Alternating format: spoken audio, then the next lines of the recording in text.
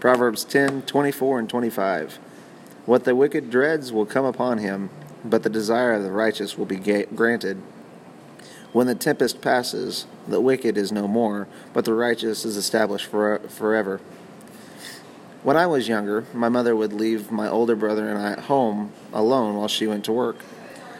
The night before, she would give us a to-do list of things that needed to be done by the time she would return for lunch, and a list for the end of the day.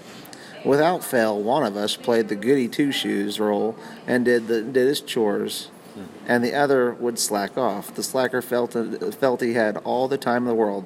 Trust me on this. I know exactly what the slacker was thinking. It was more often than not me. The morning would roll by, and my brother would not only do his chores to stay out of trouble, he would also do mine to please my mom. No one would get in trouble at lunch, but then round 2 would begin. We would argue and fuss because he felt that I owed him and I should do his afternoon chores. It was only fair, he would say. But my argument was that I had never asked him to do my chores. My brother would throw his hands up and say, "Fine, don't do mine, but I'm not doing yours," followed by the last word wins game of fine, fine, fine. Within an hour or so, my brother's chores were done, and he sat watching TV for the rest of the day. We knew Mom would be home at 5:15. She was always home at 5:15. I would have goofed off all day, and it was now 5 o'clock. I would turn to my brother and beg him to help.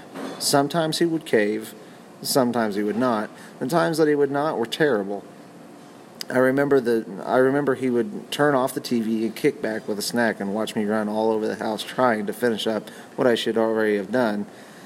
He was ready for 5:15. I was dreading it. My mom would come home like clockwork and walk in with me nowhere in sight. Calmly and lovingly talking to my brother and praising him for a job well done. Then she would notice what I hadn't done. It was like a switch. I'd honestly come out of my room covering my backside because I knew what was coming from my disobedience. See, in comparison, I was the wicked who dreaded my mom coming home, whereas my brother would be the righteous and eagerly awaiting Mom coming home, even if it was to see me get whooped.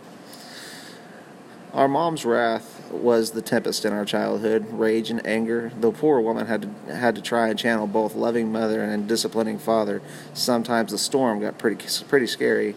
But one thing is for sure, my brother and I are much better people now, having a correction from our mother. Once we were older and had endured enough of her storms, there was no disobedience left. Okay, maybe some, but come on, we're human. We wanted to make her happy, not out of fear and of her wrath, but out of love for our mom. All right, let's apply this to the passage. Verse 24 talks about what the wicked dreads coming upon him, and the desires of the righteous being granted. The wicked know in their heart that time is running out, and they will not be ready for Jesus' return and judgment, whereas the righteous have been diligent and obedient and eagerly awaiting the second coming of Jesus. Verse 25 says that when the tempest passes, the wicked will be no more, but the righteous is established forever. When Jesus comes back, when judgment is passed, when this life is over, and after Jesus destroys all wickedness and forgiveness, only the righteous will remain, and peace will come to all who is left. Don't be as I was as a kid. I was not ready for the authority to show up. Now is the time to do business and get ready. A popular quote says, if you stay ready, you ain't got to get ready. Mm-hmm. Get ready now and stay ready for when the time comes. Amen. Did you get your amen on there? Yeah, because it's still going.